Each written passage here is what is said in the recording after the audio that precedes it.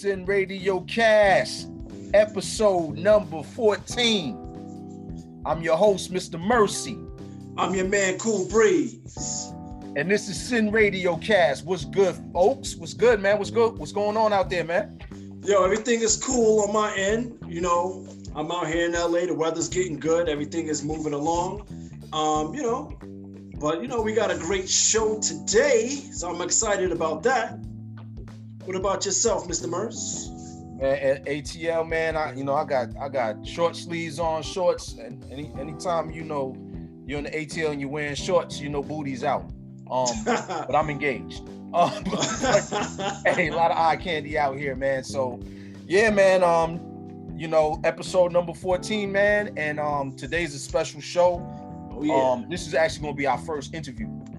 Yeah. Oh yeah. I'm excited, man. Really excited. Yeah, man. I'm very excited, and I know this brother personally, man. We're gonna go into real quick how we met and all that good stuff, man. So without any further ado, man, gotta introduce my man, comedian extraordinaire, Franz Cassius, man. What's going on, brother? What's going on? What's going on, Merce? What's going on, brother, man? What's going on? What up, No? Dylan, what's going on, bro? My man, Cool B, man. So, yo, man, it's y'all first time meeting and all that good stuff. Y'all both are out on the West Coast. Yes, sir. And you guys are not too far apart, I'm imagining. Nah, I could make it to North Hollywood in about 20 minutes. With no traffic. Yeah, no. Well, I'm right by the 405, so you know what traffic is like over there. Yeah, you're not that far off. You're not that far off. Yeah, man. So, just before we get into it, man, we just gotta put that email out there. Hit us up, man. Show topics, all that good stuff. Hit us at sinradiowave@gmail.com. Again, that's sinradiowave@gmail.com. Hit us up with show topics. Any ideas, cuss us out, tell us we trash, it don't matter, man. We appreciate all feedback. And also hit us up on our IG. It's Sin Radio Cast on our IG page. Show us some love, and we show you some love back. And Franz, what's your IG? Put that out there as well. On my IG is my name, Franz Cassius. That's FRANTZ, no space, CASSEUS. Yeah, that long ass tag, but yeah. Yeah, it's a long one. Yeah, it's a long one. But we'll actually put your information out on our IG page so the followers can follow you. Right. And I'm still thinking of a nice, easy one to remember. I haven't got it exactly yet. So yeah, man, it's all good, man. And one more thing, we got to shout out our folks over at tttradio.net, Turntable Tendencies, man. DJing, just hip hop in its purest form, in its pure essence, man. Y'all go over there, check that out. You trust me, you won't be disappointed, man. No doubt. So yeah, man, let's get into it, man. Shoot, man, where should we start, man? Because we're not used to doing interviews, but man, I know this brother. And just real quick, man, I just want to go into how we met. Yeah, no doubt. So yeah, man, when we both were out in New York, man, I used to drive cabs in Mineola, Long Island, right on the rail. And it used to be a hustle out there, man. We used to have to scramble to try to get guys into the car, and you're just pulling people off the train trying to get them in your car. Uh-huh. And one day I seen this tall ass dude, man, come off the train, and I'm like, yo, man, what's going on, man? You want to ride? And he like, nah, man, I'm riding with Checkers, right? Because Checkers was the competition for the cab company I rode with, and Checkers was cheaper, right? So he will always just be like, nah, man, I'm riding with Checkers, man. They charge me like $5 less than what you guys are charging, right? So I kind of got accustomed to him just not riding with us. And then one day I think he came off the train and there was no Checkers. And I was getting ready to yo, you want to get? I'm like, oh nah. I was like, nah, you're not gonna ride with us, right? And he's like, nah, man, I would. He just started breaking down like, I would ride with y'all, but y'all charging me like an extra like $5 to go to the same place that Checkers would drop me off to. And I was like, you know what? I asked him, I said, well, how much do they charge you? I think at the time they were charging like $9, right? Yep, exactly. Yeah, $9. So what I did was I was like, you know what, bro? I'm a call it like I'm going to a location in that area that's around $9. I think that would have been like Albertson or Roslyn Short. Yeah, Roslyn Short. Yeah, so that would have been $9, and that wouldn't have been that far away. So I could just shoot them up there real quick, drop them off. And ever since we worked that deal out, man, he just started riding with me if I was around. Yeah. That's what's up, man. So yeah, man, and that's how we met. And then we started chopping it up, and come to find out, you a traveler like I was. You know, I'm very into traveling, and Cool B is into traveling as well. And you started putting me on a lot of things. Like I remember you telling me about one time you went to Amsterdam, and I believe it was something called Queen Day or something like that. Yeah, Queen's Day. But now they changed it because I think the Queen retired. The Queen retired, and the son took over, and they call it King's Day now, or something like that. One of them took over the monarchy, and the son renamed it King's Day. But yeah, at the time it was Queen's Day. Okay, cool, man. Yeah. And we used to talk about traveling to London because we've all been to London, and that's one of our favorite cities, man. Yeah, me too. Yeah, love London. Town, man. Shout outs to our London listeners too. We got listeners in London, so shout outs to y'all, man. Oh yeah. Okay. Well, shout out to the Real Deal Comedy Jam, who always brought me out to London. That's how I got out there. And the Real Deal Comedy Jam, it's this comedy group. It's a production company, and they bring comedians internationally from all over the world: Australia, America, Canada, everywhere. And that's how I got out there. And I've been out there like 3-4 times with them. That's nice, man. Yeah. Man, that's dope, man. That's dope, man. I didn't even know that, man. Yeah. Shout outs to them, man. And shout outs to our listeners worldwide. I mean, we got a lot of people from Canada checking in. We got folks in Belize. We got people in different parts of the world checking us out. So, shout outs to all of y'all, man. But let's get into it, man. So, France, man, let's get into it, man. Tell me a little bit about your background, where you grew up. Just a little bit of your background. Born in New York City. Parents are from Haiti. They came here and they had all the children. I think all except for one of us was born in Haiti. And we grew up. My dad had a restaurant on Nostrand Avenue in Brooklyn.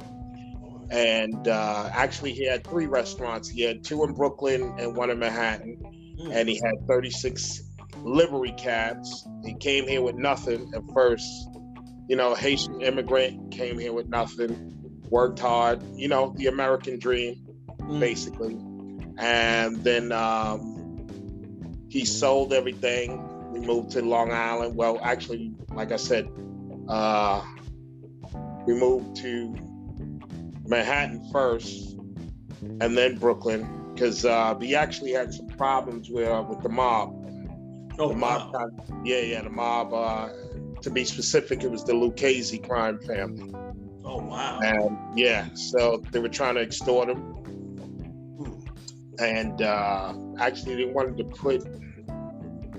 put like vending machines in his restaurant, and he was like, like pool tables, this, that, gambling shit, and as a Haitian immigrant, he had no ties with the mob, but he didn't know where to go for protection or whatever, and he wasn't going to pay them anything. So he sold all the businesses, and then we moved around. We had a house on Carroll Street between New York and Brooklyn. That was 1281 Carroll Street. At the time I was going to school, I was going to St. Augustine's over in Park Slope, off of 6th Avenue and 11th Street. And, just to be safe, because they were like really trying to move in on us, move in on my family. They put a snake inside of the restaurant one day, this big python. Damn. What? Yeah, they put a snake inside of it. And, he woke up. I mean, he opened up the place one day, and it was like a 7-foot python. You know, big, yeah. This So, is on some Godfather shit, man.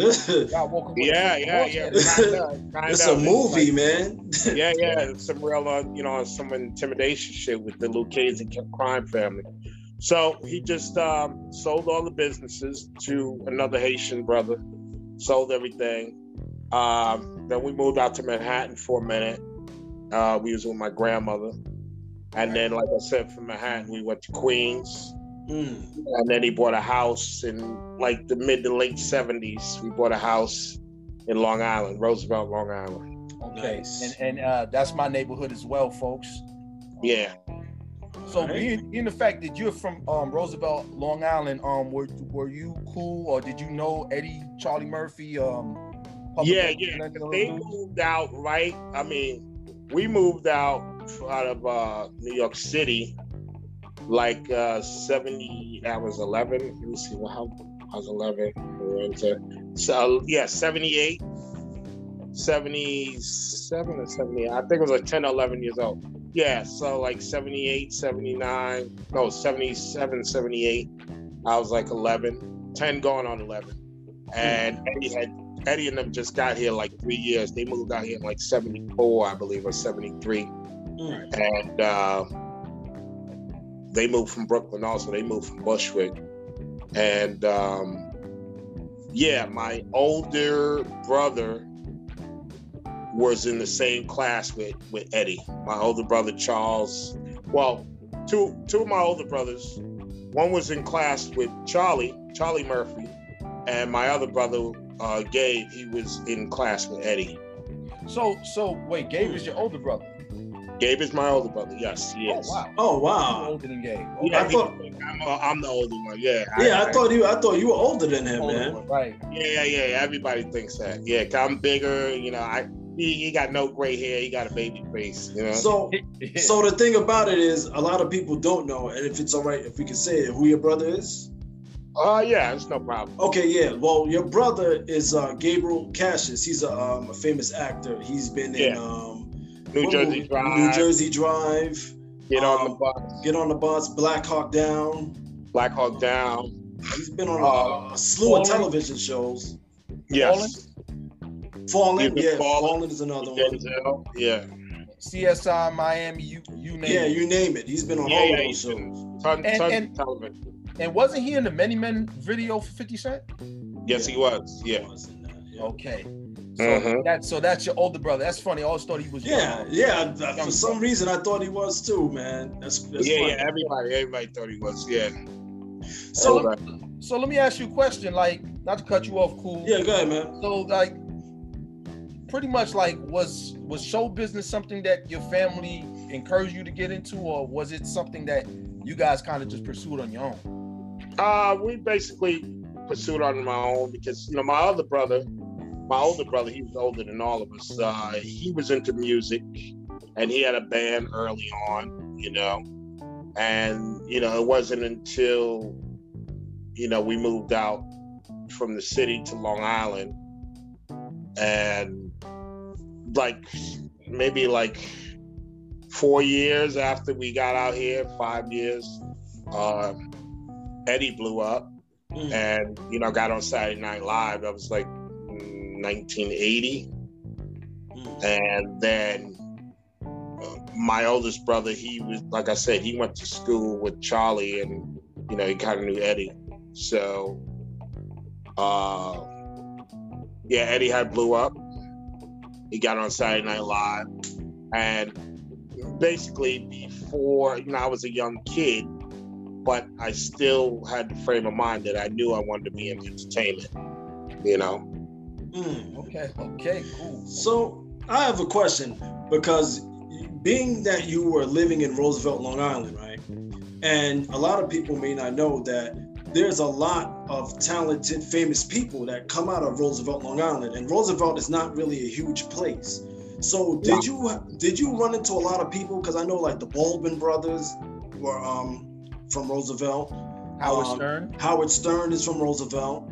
What Baldwin brothers? Alec Baldwin and his brothers. They're from Roosevelt. They're from Massapequa. Oh, Massapequa. Okay, I thought they lived in Roosevelt. They're from Massapequa. Howard Stearns is from Roosevelt. Howard Stern, Dr. J, Arthur Ashe, Public Enemy, Arthur Ashe, the tennis player.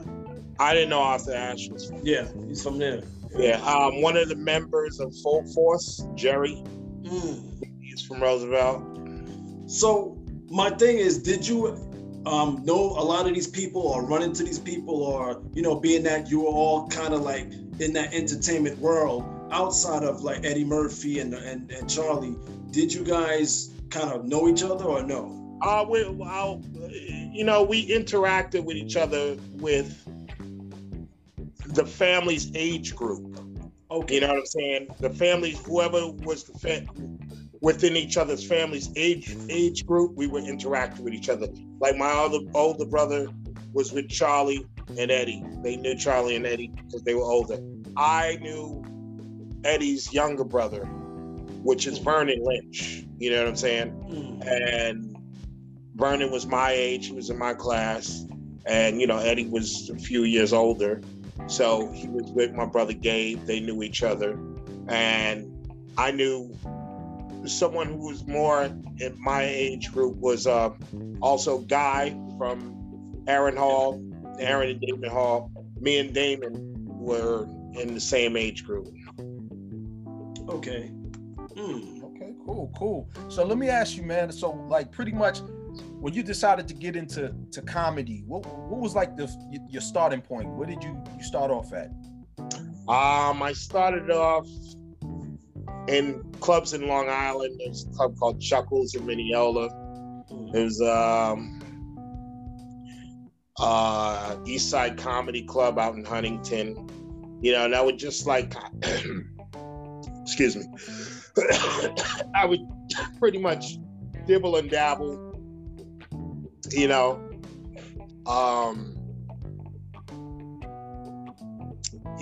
the amateur nights I would do. And it wasn't until I really got better, you know what I'm saying, where I really got more confident that I really started to hit. Okay, cool, man. Anything, Cool B, you want to add? Any questions? So my thing is, how did you get your first big break into showbiz? Like, what was your foot in the door that said, you know what, this is it, I've made it, or I'm on my path to making it? Well, first things first, I got booed off at the Apollo. Yeah, I got booed off at the Apollo. And the funny thing is that before I a lot of people don't know that the Apollo Theater, way before the TV show, and I'm talking about even before I was born, they've always had a Wednesday amateur night, which was non-televised. Oh, wow. Okay. And it was like a community thing for not just, Harlemites, but just throughout New York City. And like I said, it wasn't until I got better that I got more confident. And I won the amateur night 4 times. Oh, wow. The Wednesday amateur night. Twice I won first place, and then twice I won second place.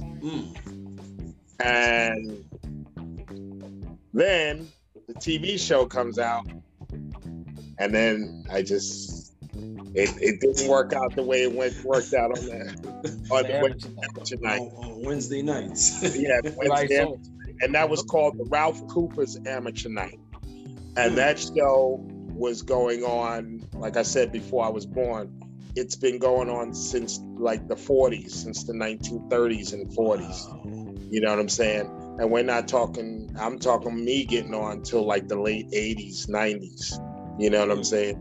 So after that, more television shows start to come out. After Showtime at the Apollo, you had, I don't know if you remember the Uptown Comedy Club. Yeah, I remember that. Yeah. There was Apollo Comedy Hour, which was different from Showtime at the Apollo.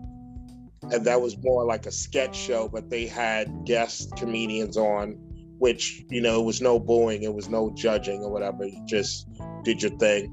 So I would say my first big break was Uptown Comedy Club. Later on, throughout the mid-90s, you had Comic View, and you had Def Comedy Jam, and Def Comedy Jam and Comic View was the real ones that really catapulted me, you know what I'm saying, into a name in the business. Yeah, man, that's funny, man. I'd seen a picture with you. You posted, I don't know if it was on Facebook or IG, and I seen you chilling with, I think it was Mike Epps, Bill Bellamy, a few other people, and I've seen you do sketches with Michael Blackston. Oh yeah. So like, how did you meet these guys? Was it just through the comedy circuit, or through the comedy you know some of these people before? Through the comedy circuit. Yep.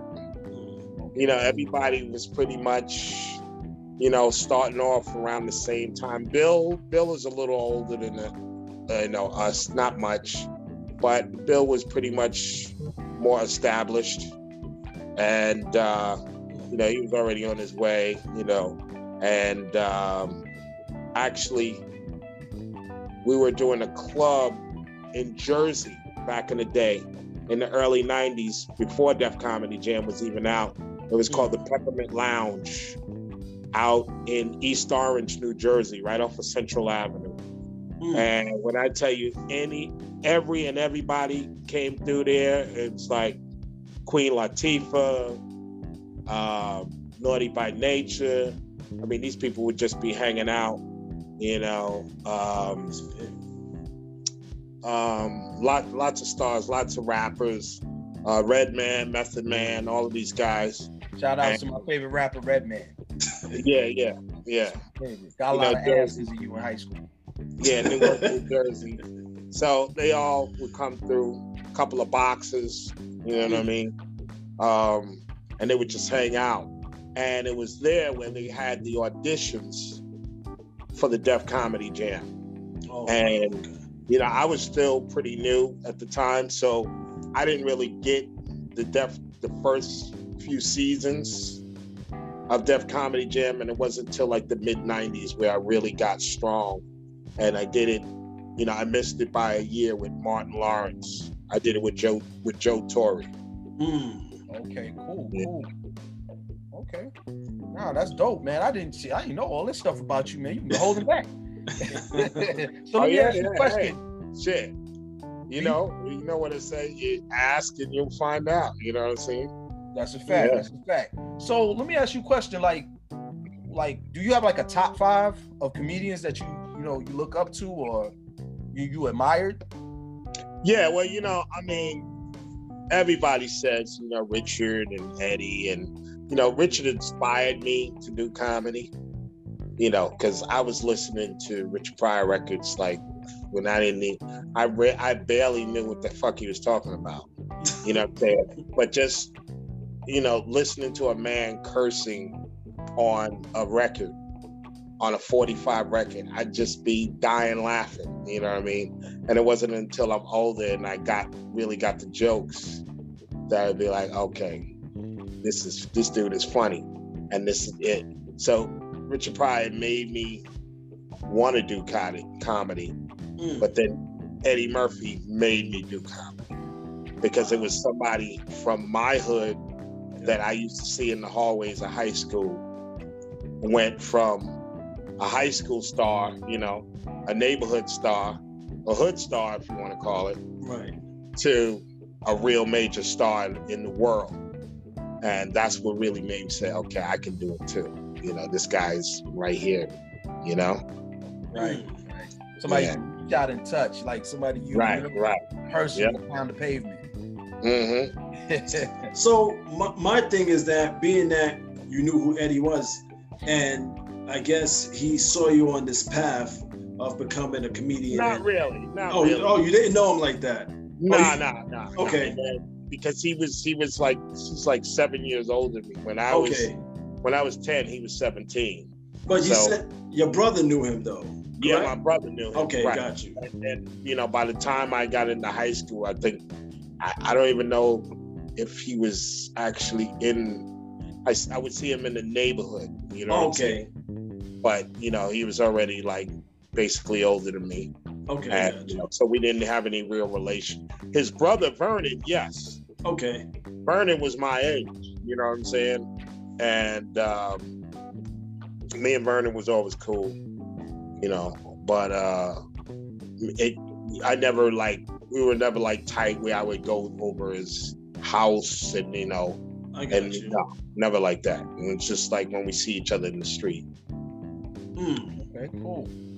So, like, let me ask you a question. I know you're out in LA and all that stuff, man, and I was curious to know because I met you in New York. So, like, what really prompted you to move to LA? Well, you know, being in the business, a lot of people who would come to New York, you know, a lot of these Canadians, they would come to New York and they come and they get strong in New York. New York would be the place where, you know, if you want to be a comic, a real comic, you get strong. You come to New York to get strong. But then when you're ready to start getting the parts, LA is where it's at. Yeah. You know, that's the final destination for, you know, to catapult you to success. And, you know, it kind of at the time also, New York was on its way out as being, you know, the entertainment capital. I mean, even though you had shows being taped here, like New York Undercover and NYPD Blue, you know, a handful of shows. But the shot callers for even those shows were out here in LA. Yeah. You know, the shot callers says, you know, hey, and they in New York, we're in LA. So, right. You know, where better to be than in the belly of the beast. The Office, LA. Exactly. Yeah. And I was about to say, Cool B took that trip out there, and it's kind of similar. I mean, he didn't do comedy, but you know, Cool B writes. Yeah, I'm a writer.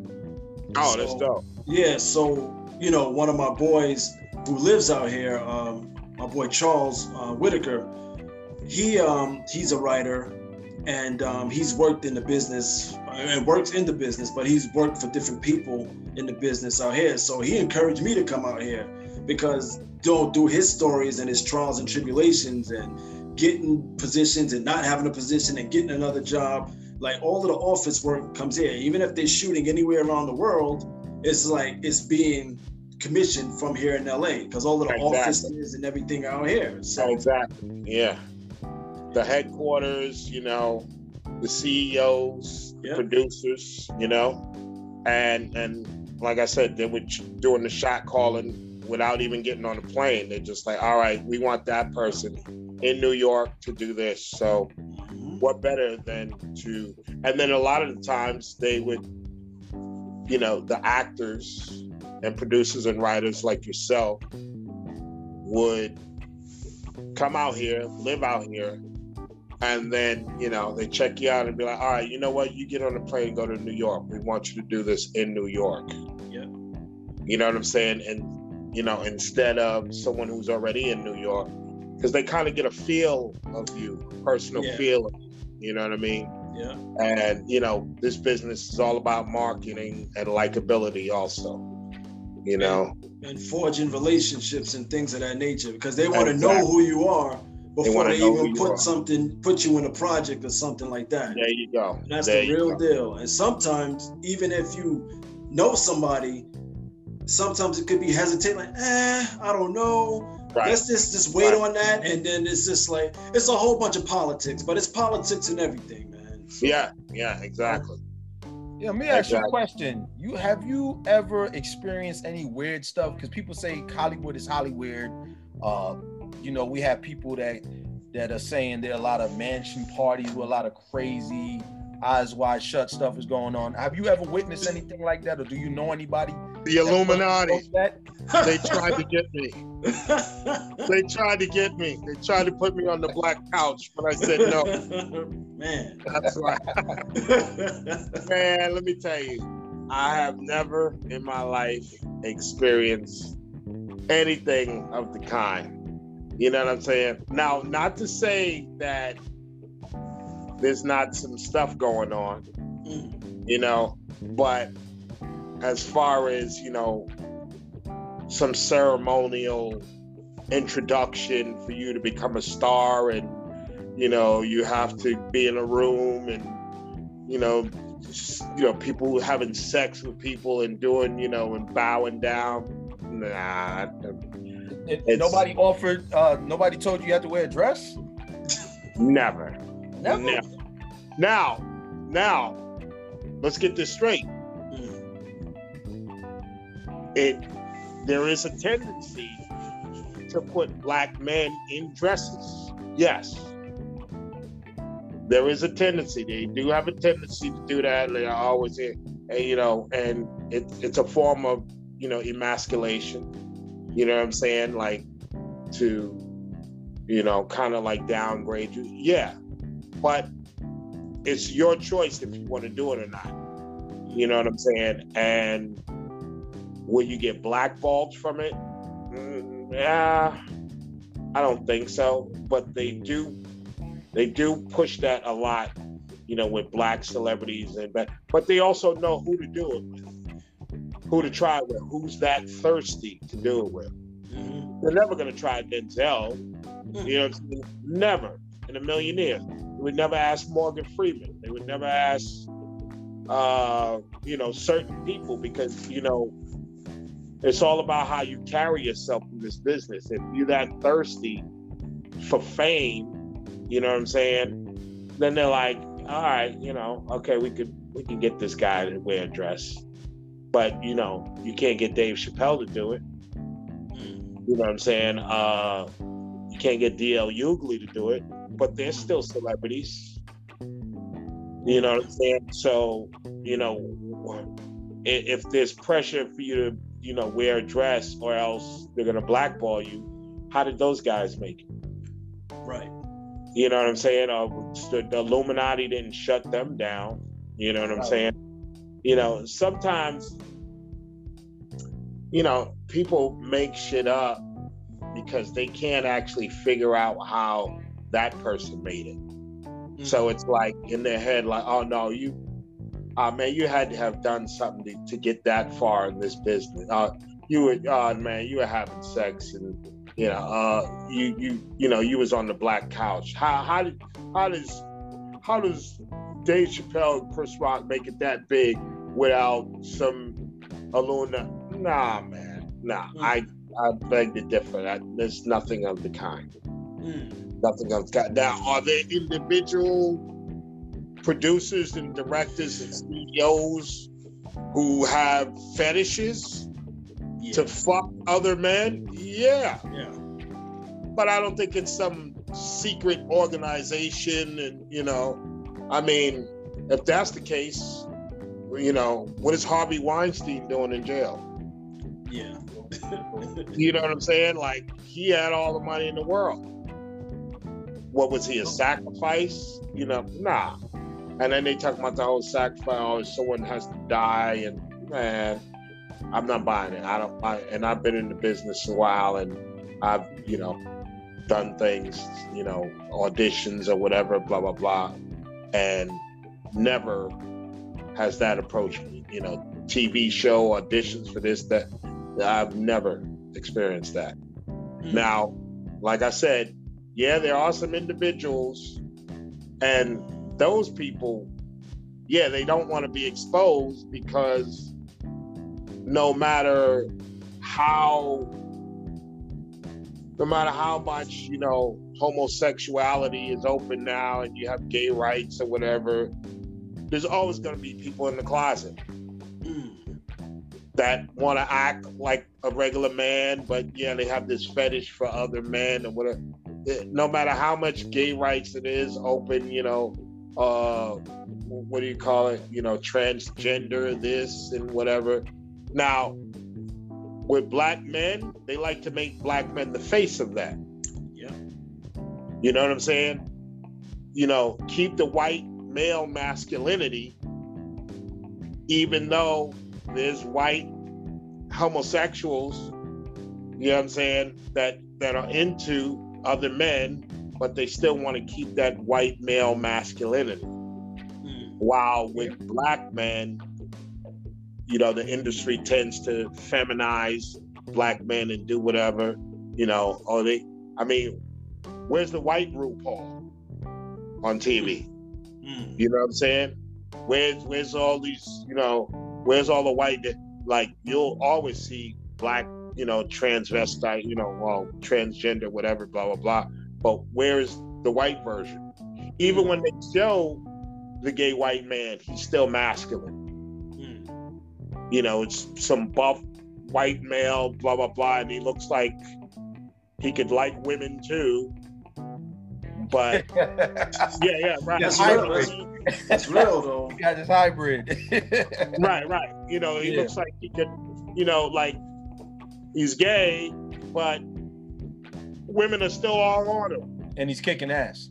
And he's kicking ass, right? He's kicking ass, he's karate, blah, blah, blah. Essentially, he's a unicorn, pretty much.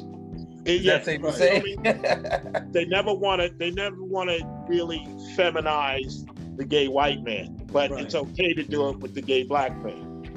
Okay. You know what I'm saying? Yeah, I can see that, man. So let me ask you a question real quick, man. You know, as of late, you know, there's been a lot of people trying to censor people. We did a show on cancel culture, and we've been noticing like a lot of comedians have been apologizing for things they said over 20, 30 years ago. I mean, what's your thoughts on that? Would you ever like apologize for something you said? Before you even finish the question, hell motherfucker no. Hell no. No. That if that's the case, who's apologizing for all the racist shit that's been done way back then? Right. They just sweep it under the rug. You don't talk about it now. Is Roseanne apologizing?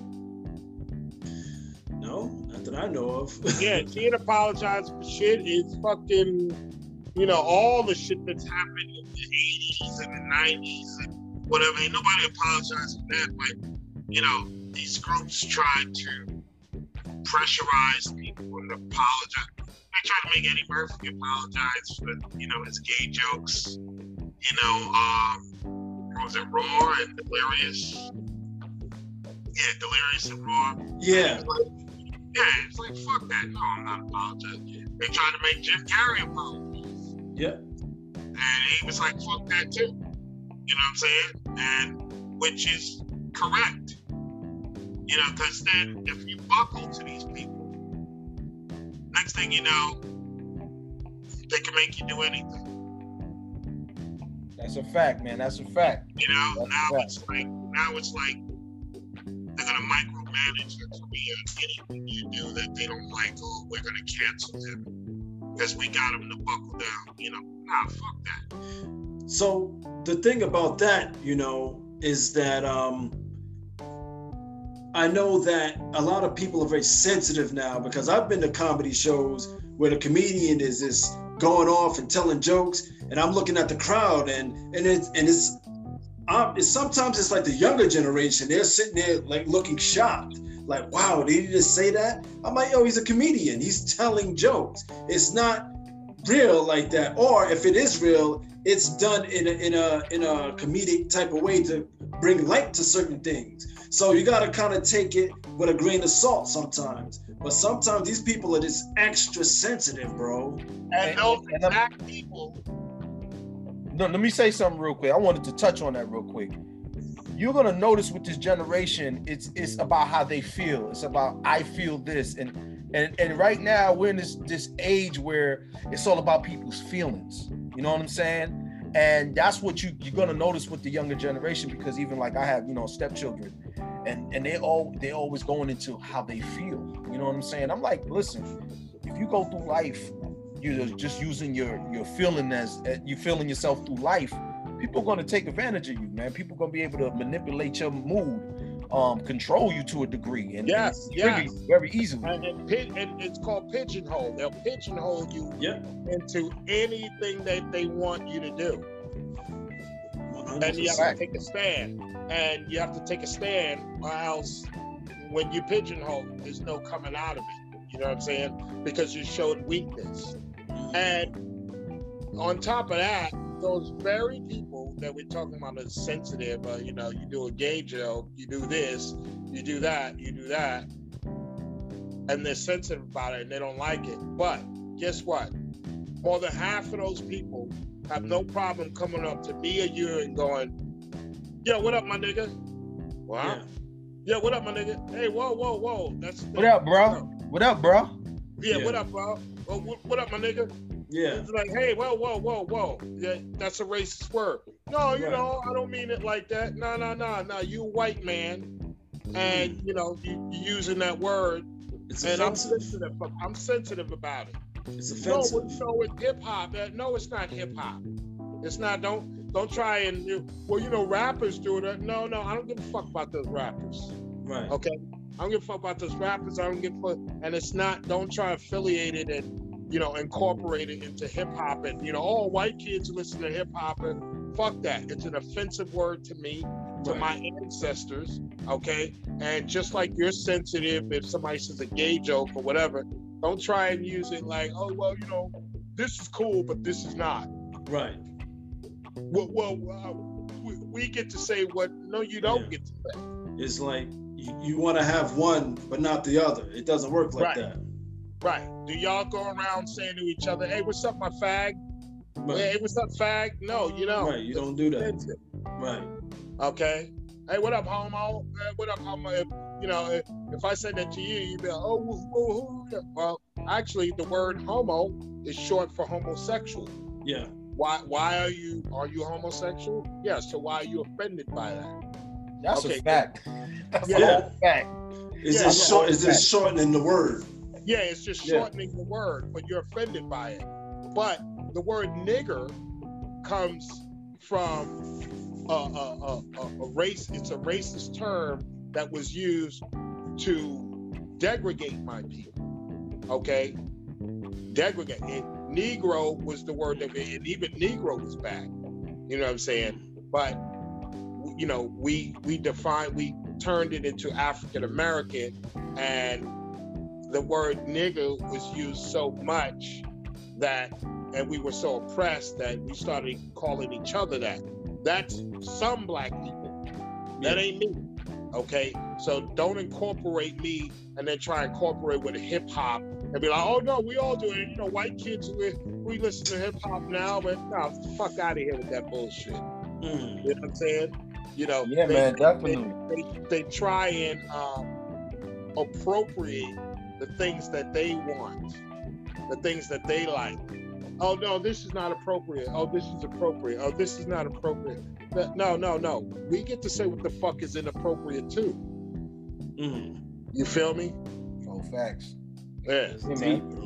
Yeah, man. So let me ask you a question, man. Besides like comedy and all that stuff, what are some things you like to do on the side, man, when you're not, you know, in front of the crowd?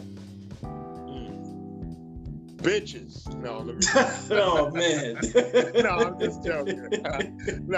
Oh, he ain't. Oh, that's inappropriate. No, he ain't. You can't say that, Franz. Yeah, and we're gonna cancel you, man. We're gonna cancel you right now. Stop. No, I'm just. But yo, on the real. Company of a nice lady, you know what I'm saying? I like to chill. I like to chill with my homies, with my friends, you know. You know, out here in LA, it's totally, it's totally different lifestyle. Nigga shit. Yeah. And you know, I'm offended by a word. But yo, man, we was talking the other night, right? And we were just speaking. I didn't realize you were like into like vintage stuff, like I was. You know what I'm saying? And we were going back and forth, man. And you know, I said, you know what, I'm gonna come flex on this man. And so you know, I was gonna ambush you, man, but I kind of played my hand a little too early. And yeah, man. So we were just sharing our love for vintage stuff. You know, being the fact that we're from New York, we're both, you know, we spent a lot of time in New York. You know, New York is one of the fashion meccas, in case you haven't known. The fashion. Yeah, within the United States, you know, New York. Yeah. We're known for fashion. Actually, you know? of the world, because even, you know, when they do 7th on 6, you know, right, the designers from Italy and France and all of them. France and Japan. Yeah, Japan. They all come to New York to show their stuff off. You know, it's like it's equivalent to the car show, the international car show. You know, when you come to the car show, Jacob Javits Center, right in New York. You know what I'm saying? That's a fact. You know? Yeah, man. Because we were talking about our love for Adidas. You know, Adidas head. You know. Oh yeah. Yeah, you know what I'm saying? Yeah, let me drop that on you, man. You know what I'm saying? We were talking about the Ewings. A lot of cats, like they forgot about these, man. It's like Patrick Ewing. Oh yeah, Ewing. Yeah. Let me tell you some funny shit, man. You know, when I first came to this country, man, my family's from the Caribbean, from St. Vincent and Grenadines. I was born there, and when I was growing up, man, I mean, we used to be in skips and shit and. Oh, Bobos, yeah. I'm telling you, like Payless shit and Favors and people forget about that shit. Oh, bro. Favors, damn. Yes, you remember Favors, right? Yeah. I'm telling you, Buster Brown. You know what I'm saying? Tom McCann. McCann, yeah. But here's the significance. You remember Robbins? Do you remember Robbins? Yes, of course. I remember Robbins, yeah. Oh my God, we used to have to get the sneakers from Robbins that was connected with the plastic. With the plastic on the table. Yeah, exactly. In the big box, and you had to cut them. Yeah. Oh my God, man, we used to get it at school. Yeah. But here's the significance of the Ewings, man. The Ewings was the first time I always remember, the first time we got a pair of name brand sneakers, not brand name. The Ewings was the first time me and my brothers, I remember my parents took us to Jamaica Ave and we got the Ewings, man. It was like the first time, like we felt like, yes, we could feel like, we feel like we were the end thing for once. Right. My first was Pro Keds and Converse. Yeah, Pro Keds and Converse, and then came the Adidas, the shell toe Adidas. Shell toes, yep. Yeah, the shell toe, man. I remember when I was young, I used to have which were real popular, with the kangaroos with the zipper on the side of them. Oh joints. yeah. Wow. Yep. You said the kangaroos. I had them joints. I had them joints. What about the Elise? What was it called? Yeah, Elise. Yeah. I used to love them joints, man. When I was young. Elise. Lecoq Fortis. I think it was Lecoq Fortis. I think that's how you say it. It had the rooster on the side of the joints because they were fencing sneakers. So a lot of dudes were wearing those back. I remember those. Those were like in the 80s, and you can still get those now. Those are like Diadoras. Diadoras, yeah. Yeah. Man, it's fun. I should have grabbed those, man. I have some Diadoras, the Peanuts edition. Okay. I have them in the closet, man. I don't feel like running over there right now. But when I was in high school, being the fact that Raekwon and Ghostface, Wu-Tang, Tommy Hill was my thing, man. Tommy Hill duffel, vest, and Tommy Hill. The Felines used to go with the Tommy Hills. Yeah. I actually got a pair of Fila cages, Fila cage high tops. I got them in my stash as well. Yeah, they used to wear the Hill figures with the top with the feelers. Yes. Perfect. Yeah. Yes. Man. Woo, man. You taking me back, man. Nautica jackets. Oh, I got something I gotta show you, man. I was telling you about this. I found this, man. Vintage. This is the Olympics champion. 1996. Oh man, Olympic. Yeah. I fuck with champions all the time. Yeah. I don't have champion sneakers. I wish I would have kept them. You know what I'm saying? They was like, it was kind of like, almost like boxing, like professional Olympic champion sneakers. They was hot. You can still probably get them. You can still get them if you look hard enough. Still get them. Yeah. You won't believe where I found this, man. Brand new with the tags on it. I found it at I want to say it was a place down here called Plato's Closet. And when I grabbed it, the girl looked at me and was like, "You got one." You know when you about to cash out and the girl make a comment on what, and it's like a thrift store, and she like, right. And you could tell she's sincere. It's not just a sale to her. You know what I mean? Right. Because a lot of them do that just to make a sale. They'll do that to every customer. But that particular item is like, okay, he knows what he's doing. He got that. He got one. You know what I'm saying? You got to steal. I think I paid like maybe $20 for that. I mean, to tell you the truth, nowadays, I bought something for the first time out of a store. I went to the Fox Hills Mall today. Okay. And I bought that black jacket that I just showed y'all earlier. And that might have been my first time in 3 years that I bought something brand new. You know what I'm saying? Like from a store, you know, brand new, you know, mass manufactured. Like now in the past good 10, I would say 2009, since 2009, all I've been doing is shopping online or thrift stores. You know what I'm saying? Because the fashion that's of today, a lot of it is not really my type. You know, I don't wear skinny jeans. You know what I'm saying? And I don't wear a lot of this. You know, I'm not gonna put it down. It's just not me. You know what I'm saying? I'm not saying it's whack or whatever. It's just not my taste. So, in order to really get my type of style, you know, I have to go back. And in order to go back, the new stuff that's coming out, it's not really retro. They're pushing the limit to new stuff and doing whatever, which is all good, but you know, call me old or whatever, old fashioned, but you know, I like the stuff from way back when. But hold up, let me stop you real quick. Let's be clear.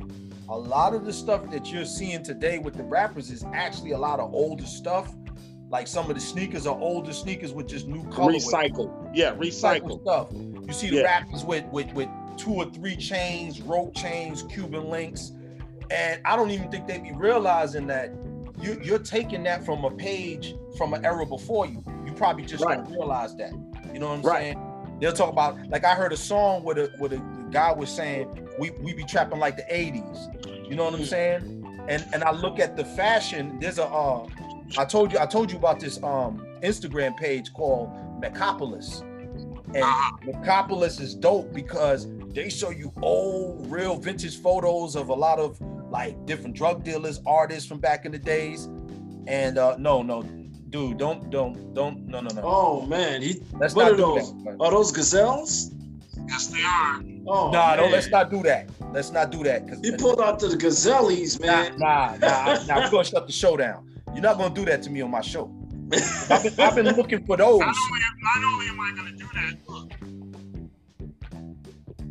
Oh. Nah, yo. hey, we canceling him. Yo, let's cancel France. Let's cancel him. He got the blue joint. Nah, son. Oh man, kid. Nah, that's not right. One more. Nah. This was the first one. This was the first one, right? Oh man. The blue one was the second one. I like them blue joints, man. And then I got the traditional, the regular black one. You got it, bro. All right. Immerse. Immerse. Yo, Franz is waiting. He said, I'm gonna let you do your thing. And then what I'm gonna do is just pull these out and then shut it. Yo, I'm feeling some type of way because I've been looking for those, man. You a funny dude, man. Funny dude, man. Yo, man, you got it. I'm a bow out. I'm a graceful. Yo, he flexed on you with the old school gazelle glasses, man. Yo, not 1, not 2, but 3 pairs of them joints. 3 pairs. 3 pairs of them joints. That's foul. That's foul ball right there, man. That's foul ball, man. I gotta find out where you got them joints from. The best for last. You know what I mean? that was my ace in the hole. That was my right there. Grimy Roosevelt niggas, man. Grimy X21 niggas. They will set you up. And I got the shell toes. I got the shell toes in the closet. Oh man, kid, that was funny. Yeah, the shell toes are right there. You a funny dude, man. But yo, man, like I just want you to let the listeners know, like, what are you doing right now? Anything you got going on? Any shows coming up? I mean, you know what? COVID just fucked everything up, shut everything down. So, there's nothing really, I mean, Hey, don't cover your mic. We can't really hear you. I think you're covering. Okay. Yeah. Okay. Go ahead. Yeah. Sorry. Yeah. Right now, you know, everything's trying to get back into play. You know what I'm saying? All the studios, you know, whatever. Actually, streaming is doing more than the major studios. The major studios are still shut. You know what I'm saying? Yep. The streaming, you know, all the streaming networks, they're doing more than the actual big boys. Paramount, this, that, Universal, because, you know, they're smaller. They were already smaller before the pandemic. You know what I mean? And there's nothing really going on now. I mean, I might get an audition here and there, but it's not until everything really opens up that things are going to get back into play. So I don't have any, you know, right now I just had a few auditions, but nothing solid yet. But, you know? Yeah, man. But, well, you know, we're wishing you, we know you're a vet, so we know you'll get something in the pipeline soon, man. Oh, yeah. Oh, yeah. My agent is definitely you, working for me. You know what I'm saying? My agent, she definitely works for me. You know, I get sporadic auditions here and there. You know what I'm saying? But, you know, until everything opens up wide open, that's when it's going to, everybody going to be back on the ball. Yeah. You know what I'm saying? Yeah. I take your bring your ass out to Atlanta, man, because I'm telling you, Atlanta's still open, bro. Yeah, Atlanta, half of Atlanta about to die to fuck off. I'll tell you that. Yeah, y'all were open when everything was closed out this way. I'm telling you, man. It was nonstop, bro. It was nonstop down there. Nonstop, yeah. I was like, you don't gotta wear a dress, bro. You don't gotta wear a dress.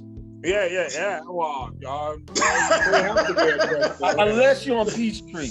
Yeah, you don't have to wear a dress in Atlanta, but a lot of motherfuckers wear dresses in Atlanta. Yeah, man. Yo, I don't want to take up much of your time. I know you got a show. You know, just thanks for coming on, man. We appreciate your time, man. Thanks for having me, man. Yeah, for sure, man. Great talking to you, brothers. Cool B, you know, good dude. Even though I touched his mercy from the beginning. You thought we were the same people. Yeah, definitely. Yeah. Let's do this again, brothers. Yeah, for sure. Definitely, man. All right. I'm your host, Mr. Mercy, signing off. I'm your man, Cool Breeze. Thanks again, Franz, for coming out. This is Sin Radio Cast. Peace. Yes, Franz Cassius. Peace.